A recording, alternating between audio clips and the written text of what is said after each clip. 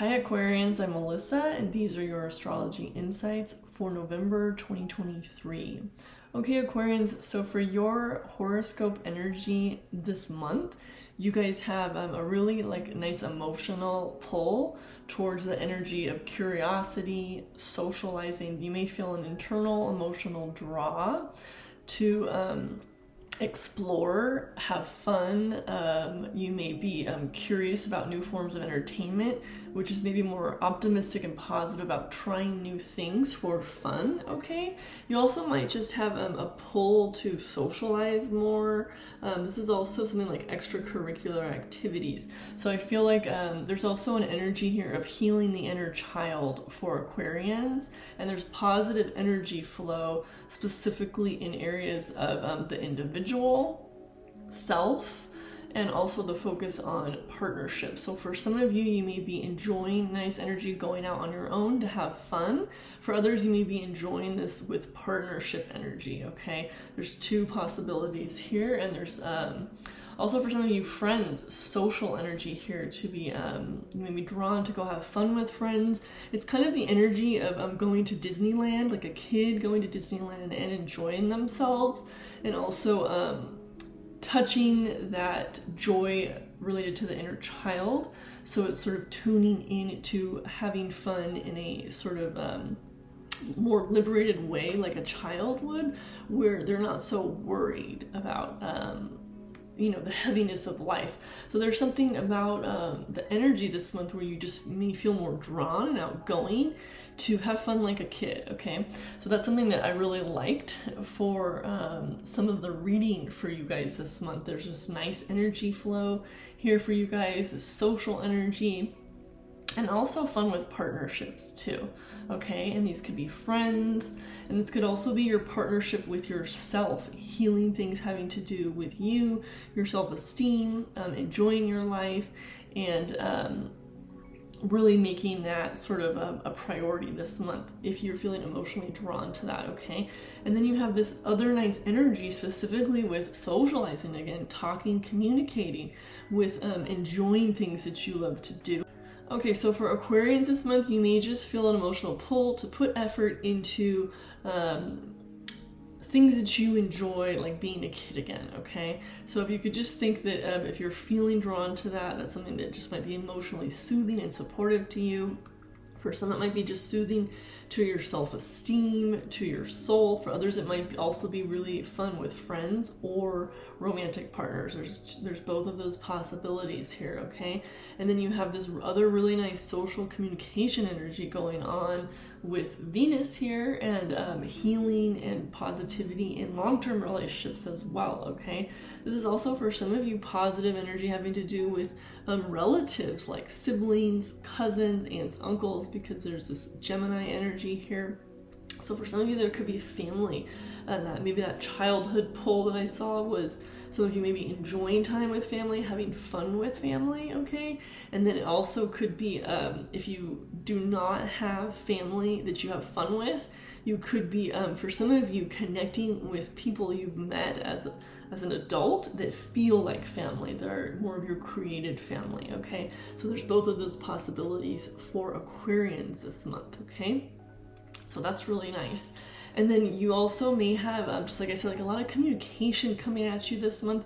Could be that some of you just have a lot of invites, okay? And you're pulled a little bit, and you may have to clarify or expand some of your communication in order to discern which activities, invites, things pulling you out into the world are maybe the best use of your energy this month, okay? But this is a really nice social energy. For some of you, there could be there's energy of like education here too. Some of you may be in school or studying things. You may be pulled to study and work on things, but that have this social energy coming in to kind of pull you out, okay? So that's something that's interesting that's coming in for Aquarians this month. Okay, so for the month of November, we have the Sun entering Sagittarius on November 22nd, which I always like when the Sun enters Sagittarius because this is an uplifting fire sign. It can bring in a lot of positivity and new perspective and expansion on how you see things. So I really like that, especially after we've been through Libra and Scorpio season. Sometimes that can bring in some focus on relationships. It can be heavy for some people, or just a focus on the emotions in those realms. So Sagittarian energy is like a nice uplifting energy to pull you up and out of some of those more intense watery energies through Scorpio season, okay? And then we have also just gone through those October eclipses. So those are still shifting and creating energy changes for people throughout the month of November. Those can have an effect for months, okay, until you go into the next eclipse season, which will be in the spring, okay? So that's something that could still bring in change for some people. For some people, they could have actual changes that occur in their life. For other people, they're just working on maybe the energetic shifts going on with those signs, okay? And then on November 13th, we have a new moon in Scorpio at 20 degrees of Scorpio. So that's nice new energy coming into that sign. And then on November 27th, we have a full moon in Gemini at 4 degrees of Gemini. And I'll do 2 separate videos for those moons, okay? The other thing happening this month is we have Saturn going direct on November 4th, okay? So Saturn has been retrograde since June 17th, and so this is something that for some people you may not notice much having to do with Saturn, but because it is a slower moving planet. But sometimes I like to bring up these slower moving shifts because if you have a lot of rulership by those planets, sometimes it can be heavy. So someone who might have stelliums in Capricorn, which is going to be just a lot of Capricorn alignments in certain, maybe you have several planets right next to each other in Capricorn, they're going to be people that might feel this more strongly, okay? If you have Saturn as your rulership of your chart, if you're a Capricorn rising, for some people even Aquarius rising, their traditional ruler was Saturn before Uranus. So for some people, they have a strong relationship with Saturn if they're even Aquarian, okay? So that could be something that shifts you. Also, if you have like a really packed 10th house, Saturn rules that. Or if you see where Capricorn is in your chart, say you have your 5th house and Capricorn rules your 5th house and you've got multiple planets in there, this could be strong for you, that that Saturn going direct, okay? So I just like to bring that up. That will slowly move direct as we move through November and then get stronger as we head out of November. Okay, so those are just a few little shifts for the month of November. The other thing is that for this month specifically, after those eclipse energies have come in, if any of you are noticing that you're stressed from some of the changes, and stress can also come from positive changes that just require more of your energy, okay?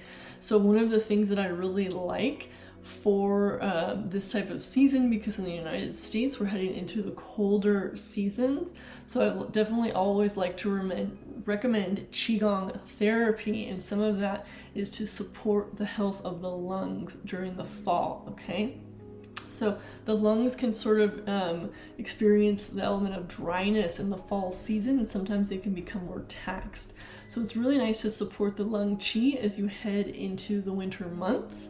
Okay, and Qigong therapy is just something I always like to recommend because it strengthens that lung qi, okay?